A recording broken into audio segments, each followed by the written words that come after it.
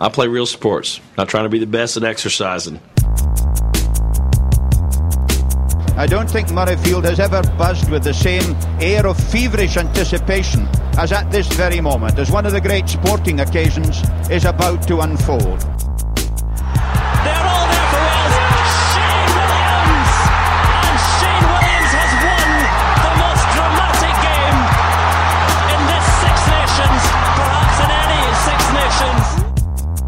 This must be it. This must be it for Ronan O'Gara. Drop it goal.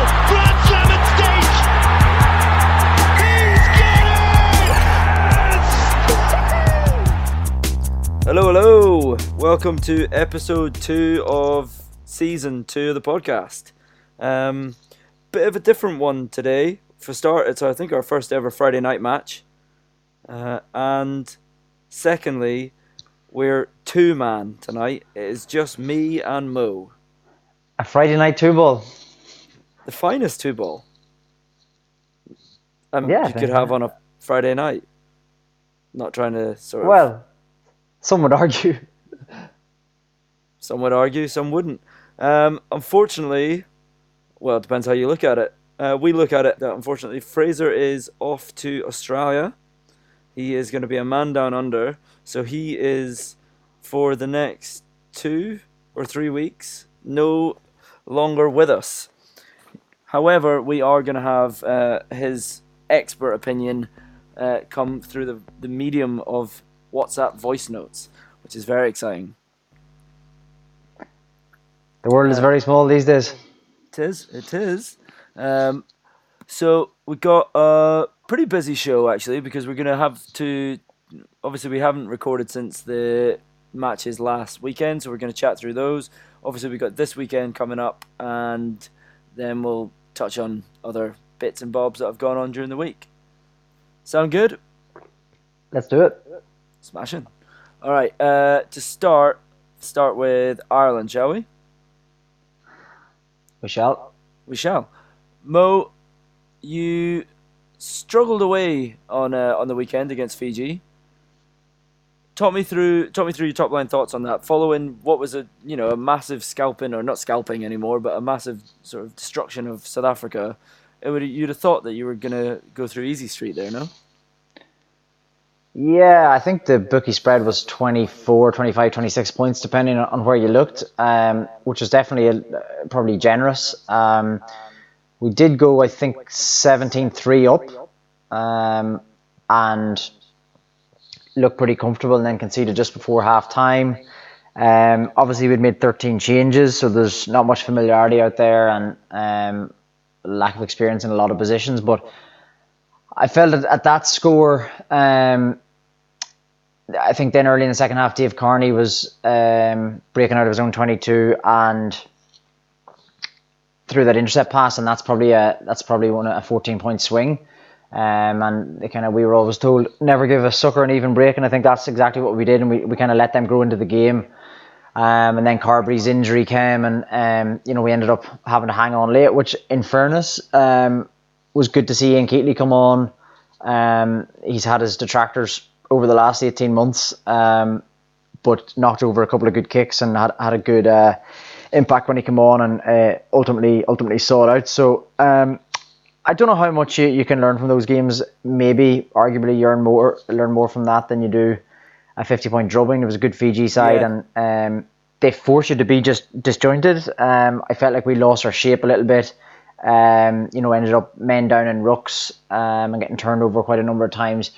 Whereas when you play against a more structured team, and certainly with our first team, who are probably more better drilled and more well drilled, certainly under Joe specifically, those errors just don't happen. But I think the combination of the lack of experience and the way that Fiji want to force you to play an unstructured game, it's very easy to kind of fall into that trap, and you end up hanging on. So good to get the W in the end, I suppose, because it keeps the momentum, if any, keep going in the right direction, or certainly not going backwards.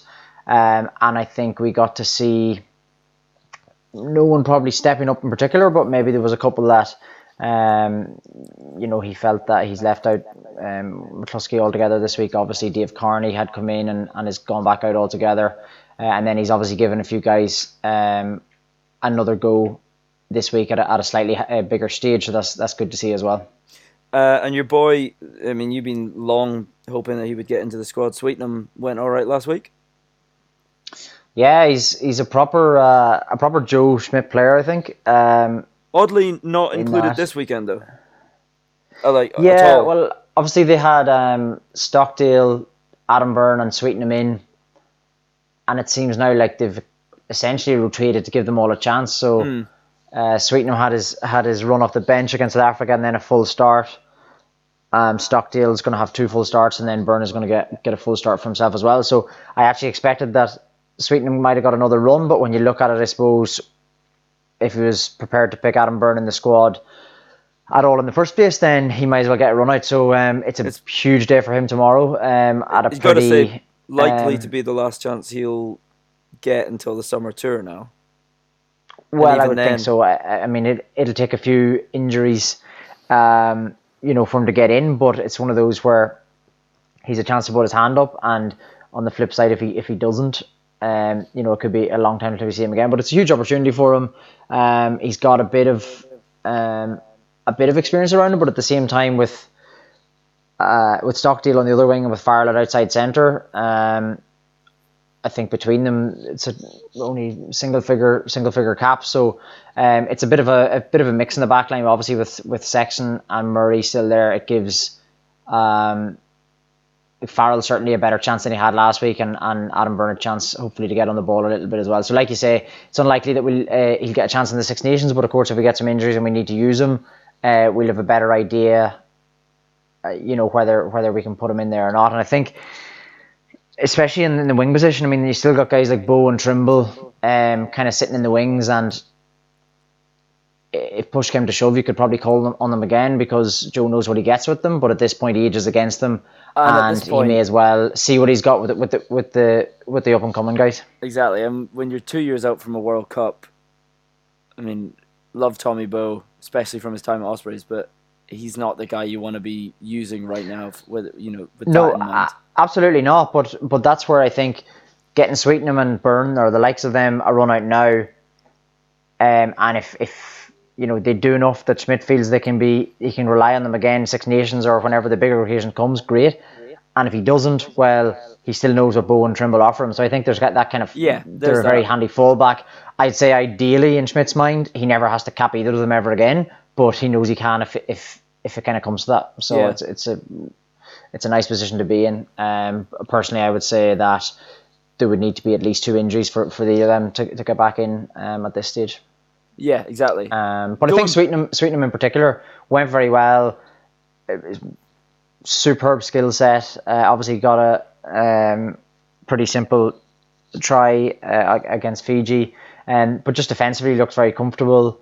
He was marking Nandolo, which is no mean feat, and although he I think actually got round him once with a grubber kick, he generally coped okay, and he just very good with the high ball, makes good decisions, very low error count, all the things that you'd feel Joe Schmidt is looking for. So yeah, good couple of weeks for him, and great to get that kind of exposure in the squad as well. Looking at the game on a whole, though, it's kind of from a stats perspective, Ireland had 70% of the ball and 74% of territory, yet only scored 3 tries and were only 3 points out of sight from Fiji. Now, obviously, what that tells you is that Fiji used their ball and their position in the field very well. But although it was, as you say, 13 changes to the squad or to the team, Schmidt can't be happy with that kind of lack of clinicalness. No, I don't think so. I mean, it was frustrating enough to watch, and certainly we weren't clinical. And we, like I say, we got a little bit further. We got into their half. We got a little bit disjointed, and like I say, got isolated and turned over a number of times. And obviously, that intercept try that'll always skew the stats a little bit because that can actually be on our attack and ends up with 7 points in their favour. But there's certainly things that he won't be happy with, and even though that it is a second string team, he's obviously demanding standards of those players and to fit into the same system that they're playing in training week on week. So strangely, I think Schmidt, he normally, when we have a good performance or someone in particular has a good performance, he'll he's very quick to say, well, there are, work-ons or things that could do better, and he's slow to give praise. But he actually name-checked quite a few people after, even though I thought that maybe that was generous enough of him. So it's interesting his approach with the media. He can be tough to read. Yeah, absolutely. So looking to this weekend then, I suppose you've got 2 out of 2 wins. What do you see Argentina throwing at you this weekend? What do you see? What do you define as a good result? I find it very tough to kind of assess what Argentina are going to bring. They've obviously, looked pretty below par against England. At the same time, I think they missed 5 kicks and would have been right there only for that. But England weren't at their best either. If they had been able to kick against England, it was the worst I've seen England play in a long time. If they'd been able to kick, Argentina would have won that game, and I actually thought Argentina were pretty pants that day too. Mm-hmm. So there's that, and then obviously they had a decent win out in Italy, I think 30 points to 15 or so, which is never a bad result out there. And then obviously they're playing all of the rugby against the top sides in the world at the moment, and albeit they're losing most of their games, but the level they're playing at is very, very high. So I'm actually, I see some bookies have, what spread did we say earlier? Minus 12? 17. I saw Paddy Power 15, had it 16, minus 17 in 17. places. I would be astounded if we beat them by 17. For me, any win at all would be a very good result. It's going to be, I think, dry but very, very cold. But hopefully we get a chance to play a bit and move them around. But then obviously Argentina aren't worth the wear, and just a team that'll try and drag in and bully and gouge you and do all of that. They can actually play a bit out the back as well. So like I say, I think it's a hard one to assess. It's because of the kind of different levels that we've seen them playing at, and the different varying results that they've had. Like I say, being up against New Zealand not that many weeks back after 60 minutes, albeit they lost the game, but I mean that's a huge level to be competing at, and then to be looking pretty well below par against England a few weeks ago. Like I say, it's very hard to tell, but I think this will be their last run out. Am I right, of a long season? They have a lot of travel in the Rugby Championship.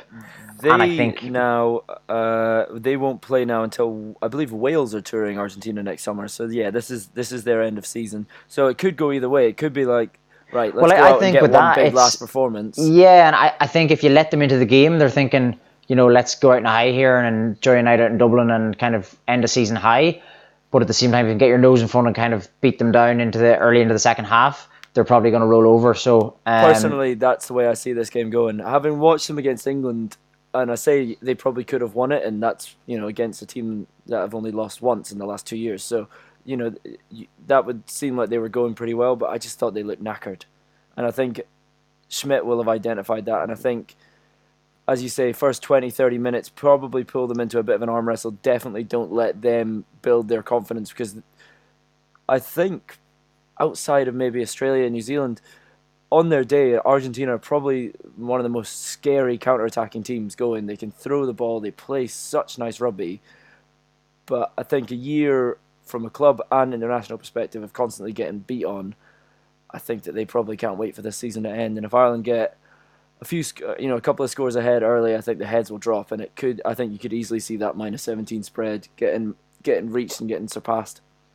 Yeah, well, I hope you're right. I'm going down to the game, so looking forward. And also looking forward in particular to seeing young James Ryan, who gets a go in the second row alongside Henderson. So that's a little bit of a glimpse into the future. And he's 21.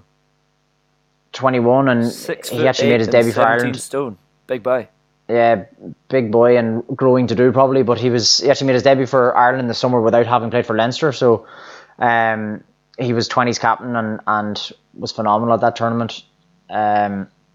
So yeah, he was dropped in the last few weeks and has showed up well, so he gets his chance. And what about so that'll be Farrell? good to see, and obviously against an Argentina pack that's that's proper kind of top tier level that he'd face. And then Farrell obviously at outside centre is the other interesting selection. I don't know much about him. How did he go last week in particular, from someone that was watching? Yeah, well, closely? his path is interesting. He's an Ulster man who then went to kind of fell out of favour at Ulster, went to France, was in Grenoble for a couple of years and then came back to Munster, obviously, to try and, I guess, get a look at their setup. Massive unit, 6'4". I don't know what he is, definitely 16 stone. 17.5 stone, according to Ultimate Rugby. Yeah, well, believe it. He is a unit when you see him. Can play 12 or 13, but Munster have been playing him outside Scannell. He's obviously a very different player to the Gary Ringrose mould, but he actually has a bit of skill about him and can pass. So I didn't think he did anything particularly well last week, but obviously enough that Joe Fancy gave him another go, and obviously a lot easier for him to shine outside of a Murray Sexton, Aki. Well, a Henshaw injury obviously helps that. You'd have suspected that Joe. Yeah, well, I listened to the press conference earlier, and it was one of those where Joe said he probably could have at a push played Henshaw, but a little bit of a hamstring twinge, and again, if you're gonna take a chance, now is when you're gonna do it. So it'll be good to see, and a chance for him to put his hand up. Obviously, we're very competitive in there with Ringrose coming back as well, but the nature of international rugby is now that you're always going to have a few injuries, and we need more than the kind of front line. Okay. So, head over heart tomorrow. What do you think it's going to be? Is it going to be that close result, even potentially a loss, or are you gonna smash them? I think Ireland by 7. Okay, Ireland by 7. I'm trying to look at what the odds are on the game. I know that we've talked about the spread, but hold on, just getting this up. Slick podcasting here. Stockdale is only 6-1 score first. Fancy that. You need to have a producer looking up those. I know. I need stats for you. I need a second-hand man, but it'd be weird to have a guy lying in bed with me right now, which is where I'm currently podcasting from because it's really cold in my flat. I've even got the duvet on. Well, what an image for everyone to absolutely digest. Have that on your Friday night or your Saturday morn walk. Indeed. That's the player I'd be most excited about watching from an Ireland perspective. I won't watch it because, annoyingly, once again, we are playing at the same time, Wales and Ireland, which means my favourite pub is out of limits for me because it is an Irish pub. And yeah, the autumn scheduling is a nightmare. I've still not watched the full. Even last week, our game was on at the same time as Scotland. Yeah, New Zealand. Yeah. So I'm flicking forward and back, and obviously I've got a vested interest in Ireland, but that was a cracking game, and you end up kind of seeing half of both, and it's just long for the days of the Six Nations, and give me 3 back-to-backs. I had a dream setup last weekend, as I showed you in my picture. So I had the dual screen going on, and Ireland were on mute on the right-hand screen, but I barely was able to pay any attention because the Scotland game was so enthralling. So well, like I said, I'm gonna be at the game, so I won't see any of your game. But I hope to be watching Scotland Australia from the high stool. But we'll come to that in a minute. Your fortunes then last weekend weren't as you'd hoped. Did I even hear you say at one point that you hoped Georgia would win the game? Well, I never thought they'd win, but yeah, absolutely. Did you hope they'd win? No, I never hope. I mean, at the beginning of the game, I was hoping that I said on the WhatsApp group that I thought, because the way Wales started, we were 20, 25 minutes. I thought we looked great. Admittedly against Georgia, but I thought we were throwing the ball around. Priestland was swaggering his way around the park. Rhys Webb was making darts. I just thought everything looked good.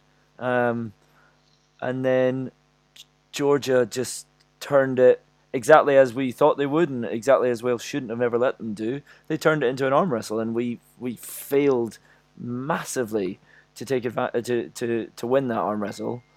And yeah, it was so. Yeah, when we were camped on our 5 meter line in the red, I was thinking I wouldn't mind if Georgia draw this, and especially after we ended up cheating.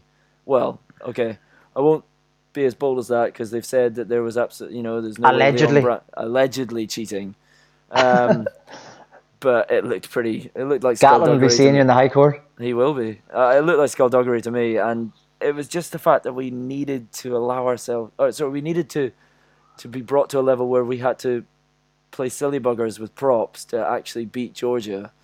It's very frustrating. I think from your point, it's not the fact that Georgia could compete with you in an arm wrestle. It's the fact that you let them reduce it to an arm wrestle. 100%, exactly that. So, as I say, we started well. Reece Webb made one really nice break, and then our try, which we scored fairly early on, it came from a lovely move. It was actually quite Ireland when Sexton and O'Driscoll used to link up. So it was reminiscent of that. Priestland played a ball to Scott Williams. Their winger comes shooting out. He has no idea where he is. Scott Williams plays a little switch back to Priestland, and then he plays a lovely little floated ball over the top to Amos, who scores. And after that, we then had another try. Probably that was on the 20th minute, and then about five or so minutes later, Amos went the length of the pitch to score again. But the referee had adjudged that we'd knocked the ball on, or the ball had gone forward off a rip from Nicky Smith. I thought that was a bit harsh because it looked like it went off a Georgian player's head. Georgia then come back, win the scrum penalty as they do, and by goodness, they are good at scrumming. And they kick the 3 points in the game. Then all of a sudden, it just gets back to their level, and we just couldn't. And again, it's nervy. It did, and you could, but it is every single time we play one of these tier 2 nations, we just never ever turn it on. Yeah, I think I put a screenshot of the last 5 games, was it, or against tier 2 nations? Yeah, I'll try and find it. Yeah, and the results don't make good reading.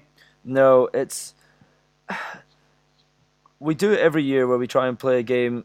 We try and mix loads of youth players in, which I'm completely for, and I think for when you're 2 years out from a World Cup, you have to use these opportunities because you can't just throw loads of new players in against New Zealand or Australia, even though to an extent we are this campaign. But it's an experimental side without any experimental play, and that I think should basically be what Rob Howley puts on his CV. Well, it's like I said during the week, when it gets to the point with any sports team where fans are kind of thinking, it mightn't be the worst thing if we lost this game. The end is near. It's just time to start afresh. Yeah, exactly. You see it in football a little bit. Obviously, there's Wenger out and stuff like that. But for you last week to be even contemplating that a defeat might be for the greater good, you've gone. That's the term. It's the greater good, and I think there was part of me that was thinking, right, if we draw here, if Georgia score from this scrum or line out, and then we inevitably lose to New Zealand, and then we potentially scrape past a very poor South Africa side, or even lose to them, does that sort of spell the end? Do they then go, right, okay, we're 2 years out from a World Cup, and we're really going backwards? I probably wouldn't. But there was part of me that's thinking this could be the best thing for Welsh rugby, is to have one terrible autumn with the view that we could get an innovative coach in, bring some life into it, and maybe have a crack in the 2019 World Cup. And I watched an interview with Tulipe Faletau earlier on today, and towards the end of it, he said something that was quite poignant, where he talked about how the first two. So at the start of his international career, he went World Cup semi-final, and then he won his first 2 Six Nations. One of them was a Grand Slam. And he was saying that the way that the Welsh squad felt like then, they generally felt that the Six Nations was quite easy, and that they just expected to win it. Because he gets asked the question, what's next for you? You've been on 2 Lions, what would you like to do? And, would it be the World Cup? And he says, yeah, that would be great, obviously, but to be honest, I'd quite like to win a Six Nations again. And that, I think, speaks volumes to how much we've gone backwards as a team. And this is while, if you think about how young Faletau, North, Sam Warburton, Jonathan Davis were back in 2011, this is when we're now between 2013 and they're now. in their prime. They should be in their peak, and we should be a team that is winning things with what could be described as a fairly golden generation of players. But we seem to be regressing. So that's for me on the coaching side, Gatland's achievements obviously speak for themselves, and obviously in a certain capacity he's a very good coach. But I think all coaches run their course, and I think listening to the same voice, no matter how inspiring or how interesting they are, after a while it just becomes a bit monotonous, and I feel And you've just been very also the case on stagnant for a few years now. Since the 2013 Six Nations, and I think since that 2013 Lions, I think even since then we haven't really had a heart in it. We obviously or Gats and the team haven't. I think in the 2015 World Cup they did, and we, to an extent, although we lost to Australia and South Africa, and we went with the biggest list of injuries you could possibly have at a World Cup and still managed to get to the quarterfinals. So obviously there was still some fire in them there, but I think he's kind of had his eyes on the fact that he's probably getting a big bonus at the 10-year mark. You mentioned this. Well, I could be very wrong. cynical I of you. don't want to slander or libel, whatever it is. I 100% though read not that long ago that Gats had it was either a direct quote from Gats or that someone was saying that they'd been told by Gats that he has a massive bonus coming to him after 10 years. And that would be this next Six Nations coming. So is there a sense that he's just holding on for his big payoff? I don't know. We'll see. That's a very cynical thing to say, and I'm sure that if someone said that to him, even though I'm pretty sure he said it himself, that he wouldn't be best pleased. But there we are. I don't know. Well, put it this way, I don't think he's not getting sacked, is he? Like, regardless. I don't know. Like, there's been tiny little step changes, like, over the last 2-3 months. They've already come out. The WRU have already come out and said that they're actively seeking his replacement now. So that's 2 years out. You could say that's just good planning. Where are you looking? Scarlets? You'd have to say that. I'd suggest that Dai Young would be up there. I'd say if Wayne Pivac and the Scarlets keep going the way they're going, live fast, die young. Indeed. Although the Wasps have played an excellent brand of rugby over the last couple of seasons, but they've also done it with an absolutely huge budget. Whereas the Scarlets have been sort of transformed as a team that Wayne Pivac picked up a couple of seasons ago, 2-3 seasons ago, into now, probably the most attractive team to watch in the Pro 14, sorry. Oh, and that's no doubt. And that's down to the work between him and Stephen Jones, and I think they would be the favourites right now. If Gatland was to go tomorrow, that would be the team I would say, yeah, let's get them in. But yeah, I don't think so. Anyway, we regress a little bit. The Georgia game was very we've also digressed. You have New Zealand this weekend, and we digressed. Had a pint. You do find when your back's against the wall, you can only go forward. Isn't that what they say? Like they do, and I don't want to be too doom and gloom because 2 weeks ago, we lost to Australia. I talked about how I'd seen in that game that there was definitely some signs of progression and us trying to, bring in this new expansive game of rugby. I don't want to judge Wales as a rugby playing team against, on the performance against Georgia, because that's not exactly how, it's 30. I don't know how many changes have been made. I think it was 14 changes. And then Liam Williams dropped to fullback, which ultimately has proved a terrible decision to play him in that game because he's now out of the New Zealand match. And he's stuck this week with Owen Williams at 12, which I'm happy with. I think if we've given that as a one-game experiment, what's the point? I think he has to be given that chance. Absolutely.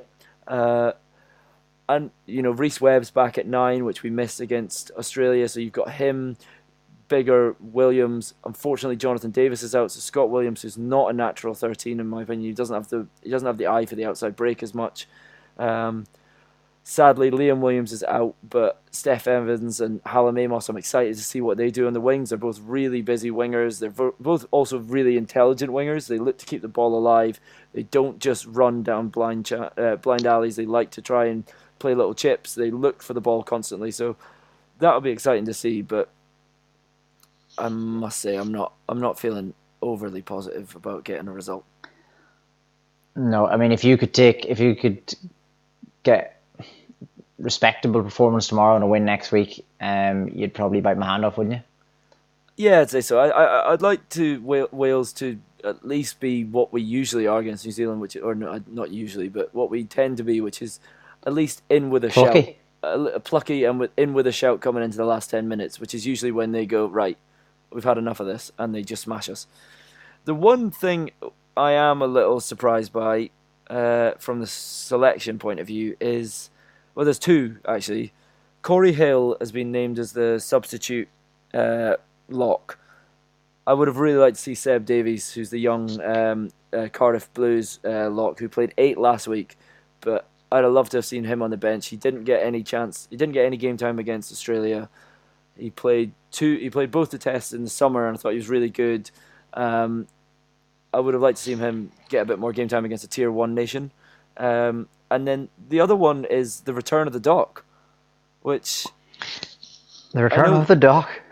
It's a weird one because I've not seen anything that would suggest that Owen Watkin has been injured. I know he's got 2 runouts this weekend, but I don't see us... Oh, Moff. Mute your phone. Sorry. My phone has gone a bit mental here. You're a popular man, I've always said it. I don't see Jamie Roberts playing for Wales in the 2019 World Cup. I'm surprised he's even playing for Wales just now, to be honest. Despite all of the success he's had and the what he's given to Wales over the years. So yeah, a little odd to see Roberts on the bench instead of Watkin, but yeah, that was the only odd thing. New Zealand side looks even without also Kieran Reid at 13. Sorry, well, just to. No, I think he's covering 12 and 13, I'd guess. Okay, but I suppose, yeah. What's going to be interesting though, and I put this on Twitter, is if Owen Williams goes down early tomorrow, do Wales, or when most people will be listening to this today, do Wales immediately abandon the game plan and go back to Jamie Roberts, or does Priestland come in at 12, or Priestland go in at 10 and Dan Biggar go to 12? That'll be interesting to see if that happens. I hope it doesn't, because I really want Owen Williams to get another chance to play ball for 70 minutes or so. But yeah, that'll be interesting to see the call that they make there. Absolutely. It'll be, like I say, I won't see it live, but I'll watch the result with interest. I mean, obviously a win aside for Wales, an absolute hockeying would be the only eyebrow raiser for me, really. Yeah, and you could just see how happy the New Zealand media would be if they... Oh, yeah.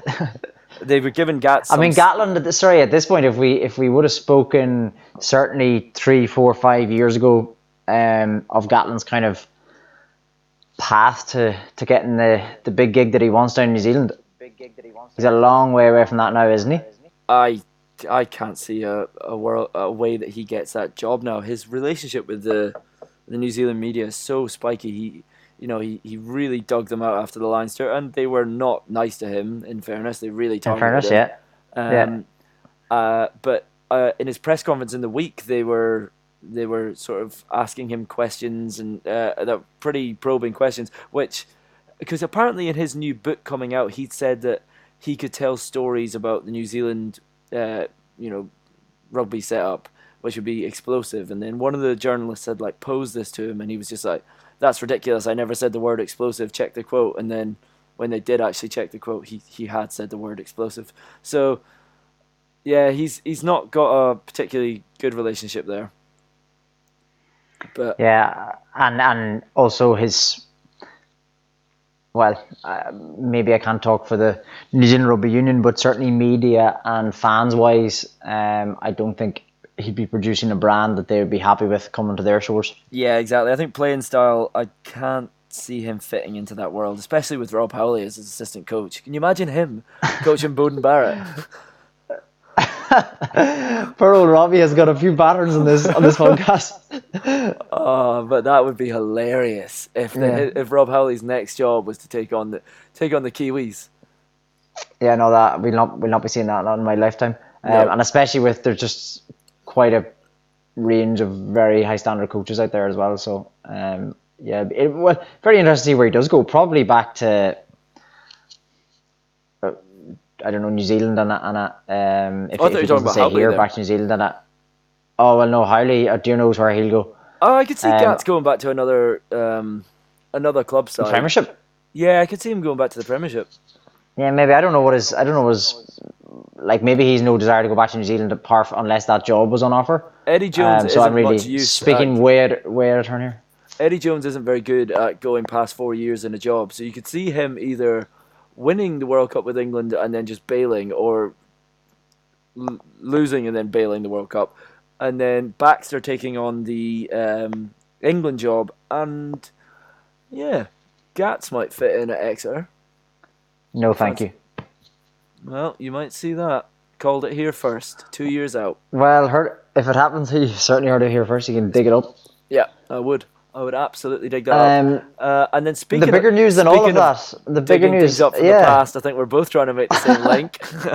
Mine was a little bit slicker because I related it to the subject we were on. Go on, you can say it. Well, You're Handsome getting Mike married. I'm certainly not getting married. Handsome Mike is back. How far away would you say you are from getting married? In years. In years and in stages. How many stages are there between Friday night sitting on your own recording a podcast and being married? Have you got any cans? I had a few glasses of wine at my dinner. That was the height of it. Just on your own? Yeah, A but few? tomorrow I'm going. Well, 2 small ones, yeah. All right, okay. Nice. What did Stop you have? interrogating me. Sorry. Sorry. Handsome Mike is back. In the weirdest rugby news of the week, the Scarlets have just randomly called up Mike for 2 games. Has he been retired since May? Yeah, I guess so. From Seal? Yeah. He was playing what? A few games here and there? Him and Stringer were sharing the role at Seal, were they? Yeah, they were sharing. No, he was playing regularly. It was just Combined 127 years of experience. It was just job sharing between the 2 oldest guys in the world. Actually, no, Stringer's way older than Mike. That's not fair. But a bit random. I'd say he keeps himself, because of pure vanity, he keeps himself in fine fettle. Well, I would have said, gym-wise, he'll be sculpted for the rest of his life, but I wouldn't have thought he was banging out many, shuttle drills, like.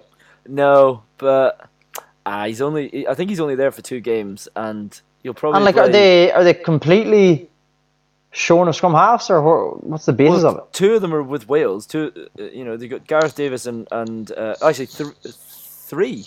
They got Gareth Davis.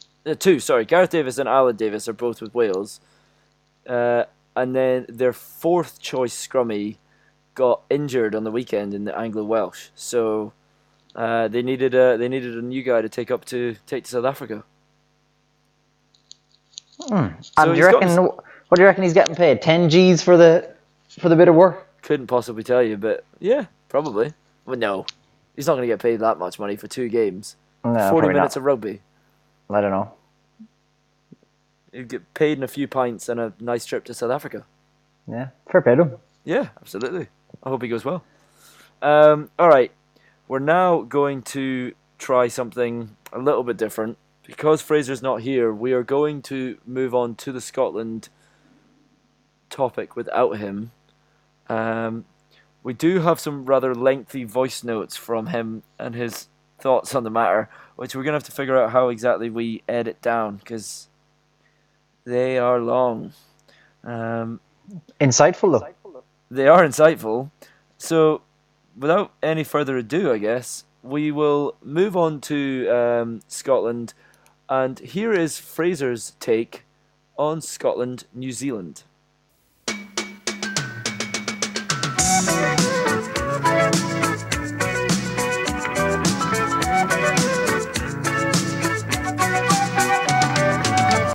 Hi, this is Fraser from Aberdour. Just really enjoyed the game. I really love it when Scotland play good rugby. And I thought Finn Russell was good. In my opinion, Sean Lamont could have come on at some stage just to help bring a bit of ball carrying to the back line, but Yeah, other than that, I thought we went really well.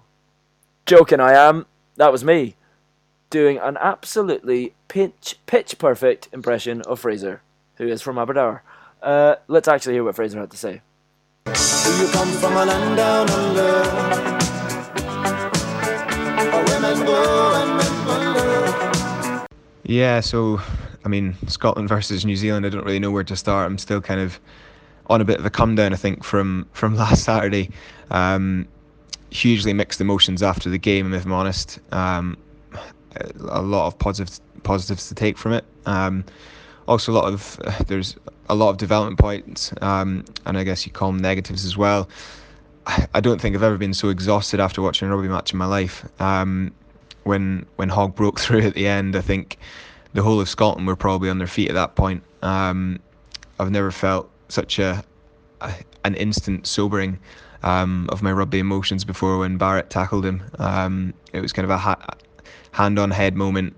Sit back in your chair and just kind of think what the hell went on there. But yeah, I mean, what an incredible, I guess, firstly, first half performance. It was, well, incredibly powerful. It was 15 Scottish guys just trying to absolutely batter New Zealand, which they did quite successfully and certainly had them rattled, as Ireland did in Chicago and the Lions did in New Zealand. I would have said it was a phenomenal performance, but I felt that we maybe just lacked a bit of accuracy, which I'll touch on in a second. I think you can look at the game kind of in two ways. On one hand, you can say, yeah, we played extremely well. After it, my kind of first emotion was that I was extremely proud of the way that we played, and I guess proud of the way Scotland are playing at the moment. And yeah, I mean, you can look at how far we've come in the last kind of 5 years, from what Vern took over to where we are now. It's night and day. Sorry. You can look at how easily we're scoring tries, how difficult a place Murrayfield is becoming for away teams to come to. It's not a nice place. I think certainly last year you could feel kind of the nerves around the Irish and Welsh sides coming, which is great. It's great for Scottish rugby. And you could probably say that performance on Saturday was perhaps more significant in kind of the life cycle of Scotland at the moment than maybe the two big wins against Wales and Ireland last year. Although I think maybe this weekend I'll define that possibly. On the other hand, you can maybe look at the match and say, well, we missed a lot of opportunities. I think, I mean, just off the top of my head from watching the game back, you look at Seymour, probably at his worst game in a Scotland jersey, usually Mr. Dependable, dropped the ball into touch, let the ball touch his knee and then touched it down over the line, which I think New Zealand eventually scored. I think they got a penalty eventually from that in the first half and took the 3. And then you can look at Fagerson, who actually dropped the catch up the other end to put Seymour back in that position, and then also got a penalty in the scrum against him. Obviously his carry, we were hugely on the front foot, and he maybe ran a line on his own, and Price should have gone behind him, but he's got to be catching that 10 times out of 10. Hugh Jones again, Cornel Dupree, both of those two dropped the ball. I think Dupree's was after Hogg's first of many breaks, and Jones was kind of when we were on the front foot. He tried to straighten and dropped again 5 metres out. So there were so many chances there for Scotland to, I guess, really, really kind of capitalise. And you part of me thinks kind of same old Scotland, but I guess the number of chances that we're creating now is so much that we are getting a lot of tries. So obviously a huge positive there. Going back to obviously kind of what it means, I think it's often the case, but even more so in this test series, this weekend kind of oddly defines how big last weekend was, if that makes sense. I just think that, I mean, previously, or I said before this test series, that I'm not sure how significant this is for Townsend. I think he's maybe got a bit of a free hit here with all the injuries, but almost the way that they've played against New Zealand makes the Australia game so much more important. But yeah, I guess we'll see. We'll see how we get on this weekend. I think one thing I would say is that the way I don't think anyone will be alone, or I don't think I'll be alone in this as a Scottish fan, or actually a rugby fan in general. I think it's watching Scotland at the moment is extremely exciting. I'm not sure there's a more exciting national team in the Northern Hemisphere to watch at the moment. I don't think anyone else brings the level of excitement that Scotland are bringing on the national scene in the Northern Hemisphere. Obviously, New Zealand and Australia are ahead, but for me, I mean, I may be biased, but I'll be interested to see what your guys' thoughts are. They're a phenomenal side to watch at the moment, which is a nice change for me to have. Thanks, Fraser. Insightful as always. And as mentioned before, we will be getting reports from Down Under. Fraser will be giving us up-to-the-minute reports from the Ashes, Australian weather, and Scotland from a Southern Hemisphere perspective. Mo, you didn't get to watch the Scotland game, right? Well, I've watched numerous highlights, and was tuned in for the last 10 minutes. Yeah. What did you think? I think Scotland are certainly the coming force on this side of the equator for certain. I think it's another step in the right direction, and obviously, in the end, not the result they wanted, but to go toe to toe and to play, I think that style and be able to go toe to toe is so impressive. It was no soft New Zealand team, and obviously they were right in it with the last play of the game. That said, it's still a defeat, and many teams have kind of had these days where they've run New Zealand close over the years. For me now, it's really about how they kick on from that, and I think the game against Australia this weekend is the perfect opportunity to continue those steps forward. I think obviously in Stuart Hogg they've got world class, and I mean, I actually watched a full highlights package of just him this evening, and I mean, he's just everyone on the edge of their seat, threat to break the line every single time he gets the ball. So having that at the back of an already pretty impressive back line is a huge advantage. And the other thing I think that has been big for them is they've uncovered a couple of front five players, but also Laidlaw is injured, and that's brought in or given the captaincy to Barkley, and I think that is a positive move for them, and I think that'll stay like that come Six Nations. And it's also meant that it's brought in Ali Price to allow them to play with a more tempo, and I think, although they obviously never hope to lose Laidlaw, I think that's a bit of a blessing in disguise, in my opinion.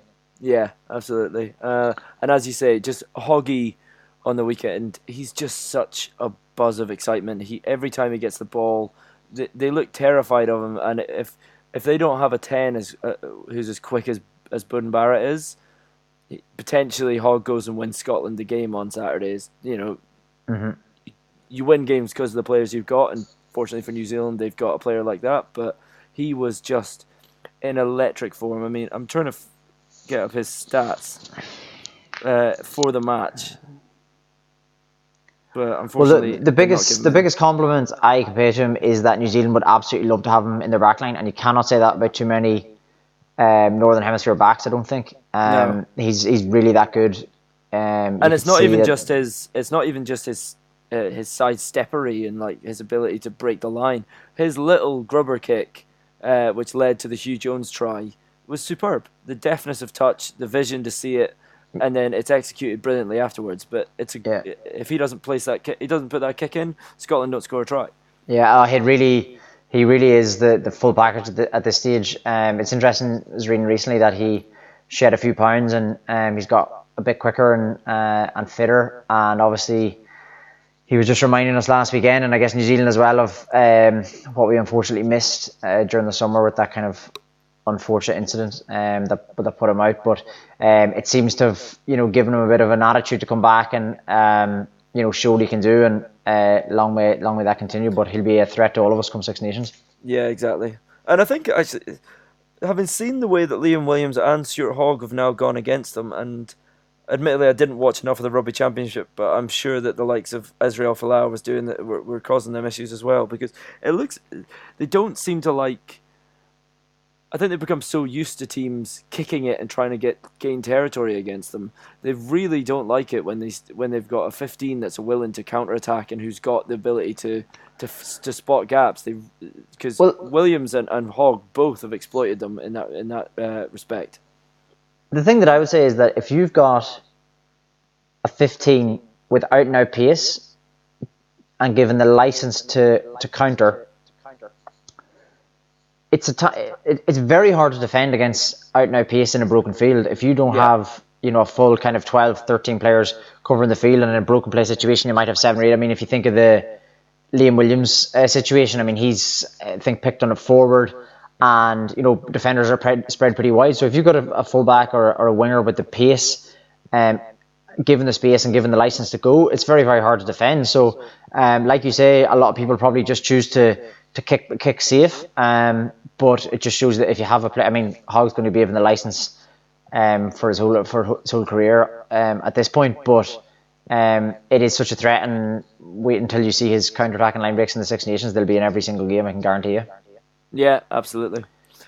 He scored against us off a counter a few seasons ago, where again he just picked his man in the line and went and outpaced him on the outside, and it'll continue to happen when you've got pace like that. Mm-hmm. He can also, one other thing, he carries the ball in 2 hands, and he has got nice hands, and sometimes does take it to the line and pass, and that just terrifies defenders even further. Yeah, exactly that. It's the most terrifying thing that any defender will say, when the guy's got ball in 2 hands, he can do it whatever he wants. So I think sorry, just before we go off that, 2 things. Just how big tomorrow is the Scotland game. I think the Australia game is so big for them. I personally think Australia have as much to prove after last weekend, and I would back them to win the game. But it really is a huge autumn for Scotland if they can get that job done. The other thing, the Bodenbar try from last weekend, one of my favourite tries I've seen in a long, long time. It is stunning. It's New Zealand at their absolute best. It's the crispness of the passing, the running, like the line that Mackenzie hits, the quality of the offload, Mackenzie's pass, and then Bart's pace to get away and just go over unmarked. Like you literally done with the move done with 100% accuracy, and over you go, absolute quality. And it really, because Scotland were building a bit of momentum at that stage, and it really just killed the mood. I mean, I know that Scotland then regained that momentum, but it was just... Yeah, it's what they can do. It's what they can do. It's a try that potentially only New Zealand could score. Yeah, I would agree with that. Yeah. So moving on, we'll get Fraser's thoughts on the Scotland game, the Australia game in a second, but slightly more, it depends how you look at it, I guess. Disappointing news from a Scotland perspective is this week that Finn Russell has it's been announced that he is departing. Let's get Fraser's thoughts on that just now. Hi, this is Fraser from Aberdare again. I really, I played against Finn a couple of times. So with Finn's departure, I think this is quite an interesting one, because Scotland's quite a unique country in the sense that we only have 2 pro teams. So turnover for us is actually quite important to make sure that our young talent comes through, as long as that's managed well by the SRU, obviously. So there's definitely positives and negatives around the Finn thing. I think first and foremost, for Finn, obviously it's a no-brainer. I don't think you can hold anything against him. The rumours are that 700k is what he's been offered annually, which is phenomenal, and I think he deserves it compared to some of the other figures that are going around at the moment. So obviously delighted for him. There's also obviously the other side of things. When you look back at obviously Sexton having gone there at O'Gara, some of the comments that he's made about it, it concerns me for his personal development, just around kind of the standards that maybe exist in France, the professionalism. Is that the best thing for Finn? Does the league suit him? I mean, he should in theory tear up. They're very unstructured over there. The defences are very unstructured, but really what he needs to be doing is developing the structured side of his game. So it suits the way that he plays, but does it suit kind of him and his development moving forward? I'm not I'm not convinced. So it'll be interesting to see how he goes. Obviously, from a Glasgow perspective, there's a bigger picture of Johnny Gray as well. Personally, I feel that we could let Johnny Gray go. I think Scotland are fairly strong through both youth and the experience level at second row. We've got boys like Cummins at Glasgow, Hunter Hill, who's the 20s captain last year, who looks a good prospect, and Lewis Carmichael, both of those at Edinburgh. So I mean, I think it's the Gray scenario is quite interesting. I would have much rather Finn stayed and Gray left if I had to keep one or the other. But I guess we'll see how that pans out. I guess the positive of Finn leaving is that obviously it allows for boys like Adam Hastings to come through. So he's going to be absolutely crucial to Glasgow's success over the next sort of 5 years now. I think Glasgow have to get this right, and I mean, we'll see whether Hastings is a real deal or not probably in the next 18 months. So far he's looked good. There's been a lot of positives.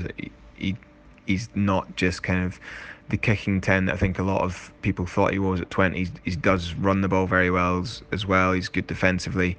He's a big lad and obviously has a good boot as well. So hopefully he gets a bit more game time this season and kicks on. If he doesn't, then the SRU and Glasgow need to act, and they need to be able to sign big at 10, and that's obviously hugely difficult at the moment with the figures that are going around. So yeah, I mean, in summary, great move for Finn from a financial and I guess personal challenge perspective. I'm not so sure whether it'll challenge him as much as a move to the Viva Premiership would have, but fair play to him, and we obviously wish him the best of luck. He's been a great servant to Glasgow and deserves the opportunity. I think that Fraser is really taking the silver lining here. I think it's a massive loss, maybe more than he's made out there. Yeah, it's so difficult to say because you look at a player. Yeah, go ahead. Sorry. It could be the making of him, and there's loads of very good 10s that have gone to France. Townsend obviously I'm certain he will have talked to him obviously beforehand. He's done it. He's played all over the world. Stephen Jones of Wales more recently, he went off and played in France.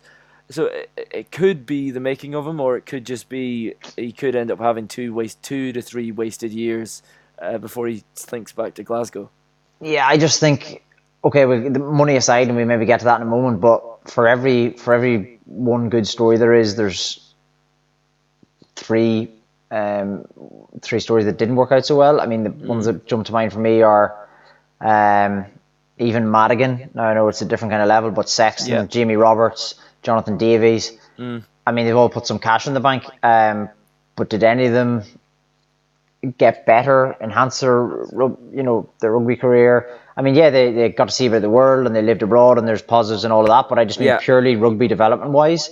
And I think particularly going to France, and Fraser's made that point, and I do agree with him. I think as a Scottish fan, you'd prefer to see him just down the motorway somewhere in England, because the way now that he... Well, you prefer to see him in Glasgow, but yeah.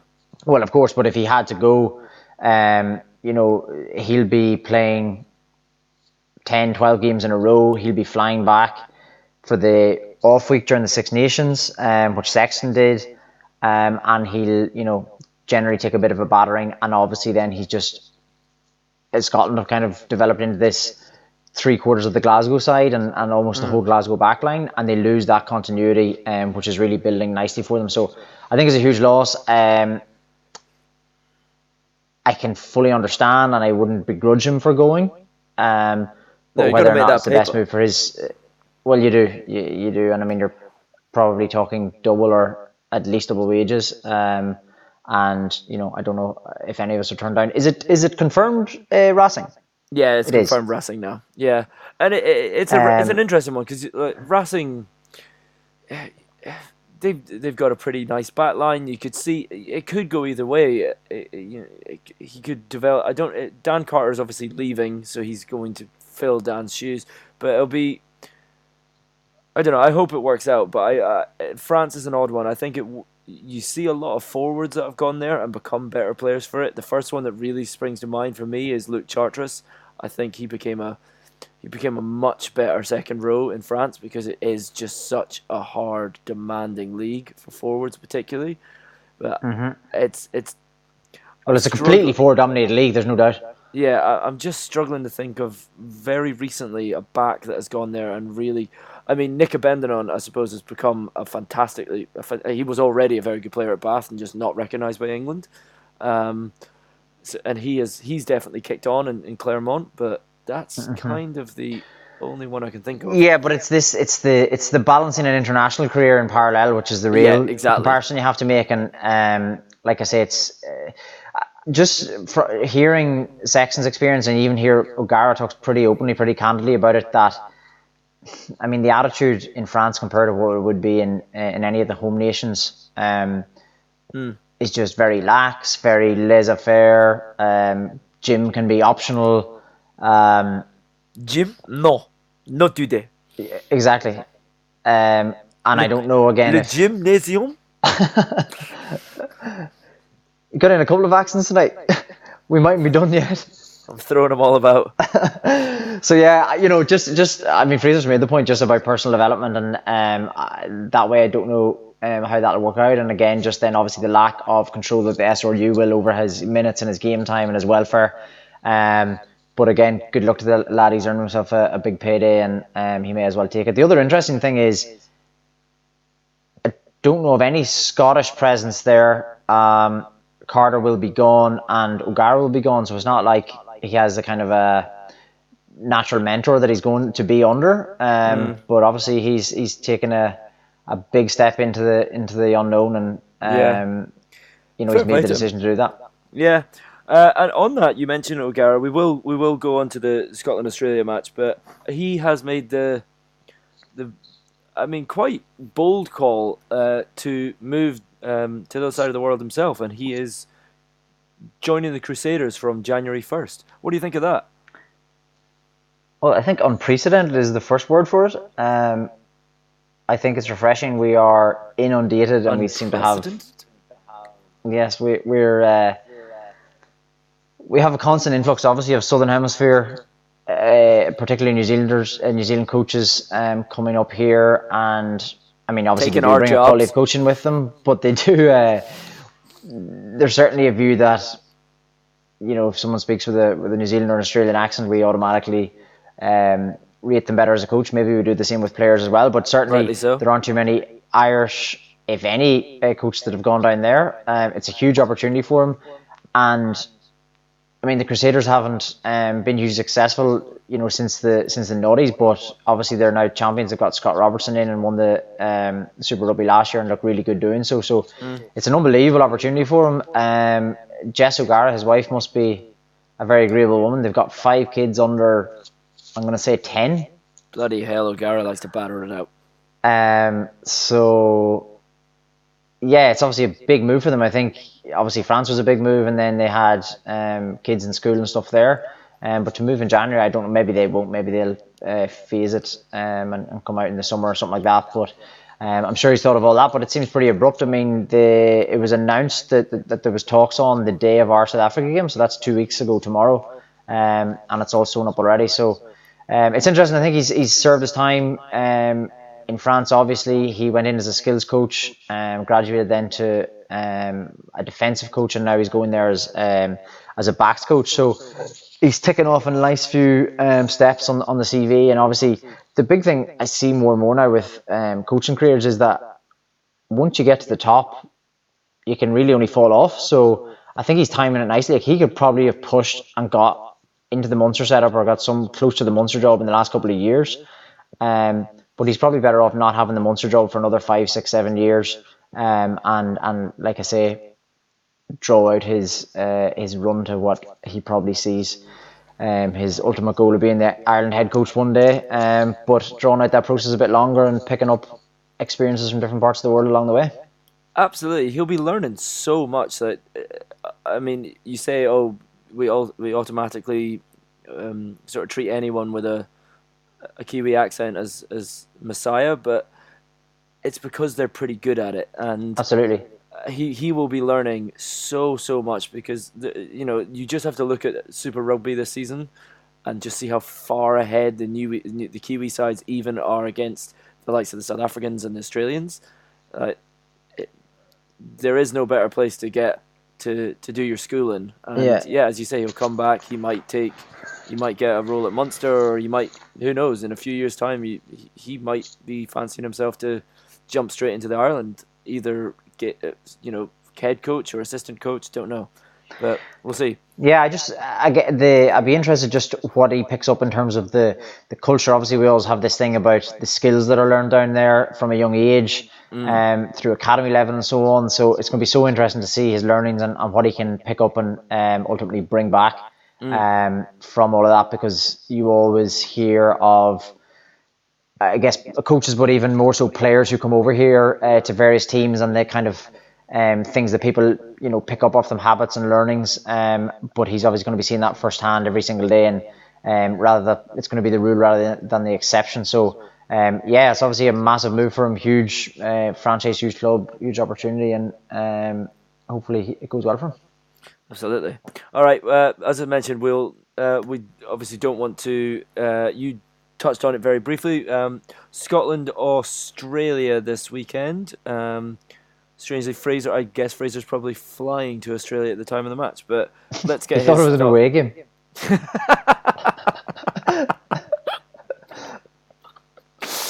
Oh, imagine. Fraser's just really, really committed to Scotland, but not committed enough to actually check the fixtures properly. Okay, let's get Fraser's thoughts on the match. With the Australia game, I think, as I mentioned, this last week has turned this game into a proper test match. I think Townsend, as I said, Townsend maybe could have got away with testing a few things out in this series, but now, I mean, this weekend really it's important to kind of see how far Scotland have come and where their mental state is at. I know that Lee Jones said after the match last week that all the boys wanted to do was play again, or play New Zealand again this week, and I guess they can't do that, but they've probably got the next best thing in Australia. It's going to be a huge test of our defence. I think having Dunbar out will be a big blow. He obviously runs a lot of our defence and is big in terms of collisions, whereas Horn, who's coming in, is a much better passer, which I guess could work in our favour in terms of getting over the line. I fully expect there to be a lot of tries this weekend. I don't think anyone else would disagree. It's meant to be an incredibly cold weekend up in Edinburgh, so hopefully the Aussies don't like that. But no, it's not been the case since in my lifetime anyway that I've gone into a match against the Southern Hemisphere, or we've gone into a match against the Southern Hemisphere side and expected to win. And I think if Scotland this weekend, I fully expect that we're going to win. And I think if Scotland want to improve and want to compete at the kind of top level as a top tier nation, it's time for, as a nation, to kind of stop, I guess, embracing the underdog tag. I don't think you'll see too many of the top teams that would welcome being underdogs. So I think it's about time that Scotland kind of get rid of that and are less proud of it. And I know we've spoken about this before with Ireland's mentality as well. It's a hard thing to kind of shirk as a nation, but I think the attitude of the Scotland team will obviously dictate a lot of that. They're the ones that are kind of inspiring us. So yeah, it's hugely exciting and looking forward to it. All right, thanks, Fraz. Really good reporting. So looking at it, the bookies have got Scotland +4. I think that's pretty. That's pretty good. That's bang on for me. Yeah, I mean that's but I'd back Australia on the minus. Yeah, have you? I was going to go. No, Scotland. I haven't, but I would if you were to force me to back something. I am forcing you to back something. Australia -4 then. Oh yeah, you already said that. All right, yeah, no, I think Scotland missing Dunbar who's a late withdrawal. I think that's going to be a big loss. His physicality in midfield, his partnership with Hugh Jones, which is already developing, will be a loss, and especially against what is a pretty big and physical Australian side these days. But saying that, Horn coming in at 12 will add a little bit of baller. He's almost playing. He's a 10-12 very much. Yeah, exactly. He's playing that role for them. So it'll be interesting to see how him and Hugh Jones go. Hugh Jones he's got defensive frailties, but he is electrifying, and he certainly was earlier on. He might not be now. He was 20-1 on Paddy Power to score first. So that is worth You love a first try score bet only to have the game ruined as a hooker rolls over after 3 minutes. The game is not ruined. I still enjoy the game, but I enjoy it No, more. I don't like that. I never, ever make first try score bets as a rule. Well, you're a fool, because I have won. If anything, make a last try score bet, and then it's Sometimes alive until the final whistle is blown. Sometimes I go first and last. Sometimes I spend too much Any money. Any this weekend? I've got a double this weekend of Sam. Go on, Simmons, tell me how ridiculous. Yeah, okay. Sam Simmons and Hugh Jones to score first. What does that give you? £5 returns 1,300. Thank you very much indeed. Well, I hope it goes well for you. Yeah, so do I. I'll take you out for a nice steak dinner. Look, It'll go into the top 2 inches Christmas fund. All right, fund okay. is looking pretty healthy at the moment. Yeah. Okay. So, have we got anything else to say about Scotland? Apologies, kind of underserviced Scotland, but I'll probably just play the whole clip. No, I think Fraser. we haven't. We'll have very much over-service when we hear Fraser's endless ramblings. Yeah, 30 minutes of Fraser monologue on Scotland, which you will have already heard by now. Yeah, all right. Mo, what time are you heading to Dublin tomorrow? Don't know. Going to get down early. Maybe head around 12. Are you going on a serious sesh? There'll be a few pints. All right, I'd say yeah, should be good. Will you drink Guinness? I will drink Guinness until I can drink no more of it, and then I'll drink something a bit lighter. I just looked at the forecast. It is chilly. Chile. There'll be coats and hats and gloves and the whole kit and caboodle. Cover up that wee head of yours. Indeed. I'll get all red.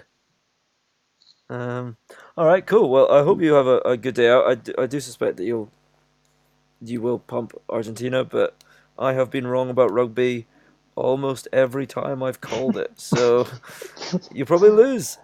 And Wales will probably win, which, in the words of Lee Byrne, would be the worst thing that could happen to Welsh rugby this weekend, which is pretty much the stupidest thing you could say. Has he got a book to sell again? Yeah, I mean, he's basically just trying to say controversial stuff at this stage. So Big fan of Lee, but like less of that. I'm a big fan of him as a 15. I'm not sure of morally.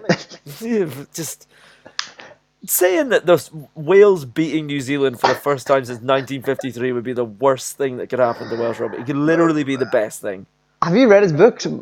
Because the Byrne Identity, my excerpt. favorite name of rugby book. The excerpt that talks about his how his career ended, and he eventually got called in for a Fiji game, and he told Harry to stick it. No, he just didn't even answer him. He totally pied the call. No, I do. He hates Welsh rugby from that day on. He hates everything and everyone involved in Welsh rugby. He is a one-man campaign to see Gatlin and Howley sacked, and then he will start supporting Wales again. Yeah, I think so. A two-man, some of his stuff is pretty petty, but I fully support him, and I loved watching him cut lines. So not he could cut rugby lines. I've never been to an after party with him. All right. On that note, we shall go for the weekend. We shall blabber no more. We shan't. Hopefully, all the recording went okay. Not least for me editing this in post. So, yeah. Enjoy, listen, share. Be lovely. Okay. Good night. Good night. What's your philosophy on attack with this team? Into them, basically. Up the guts, and then swing it wide and in the corner.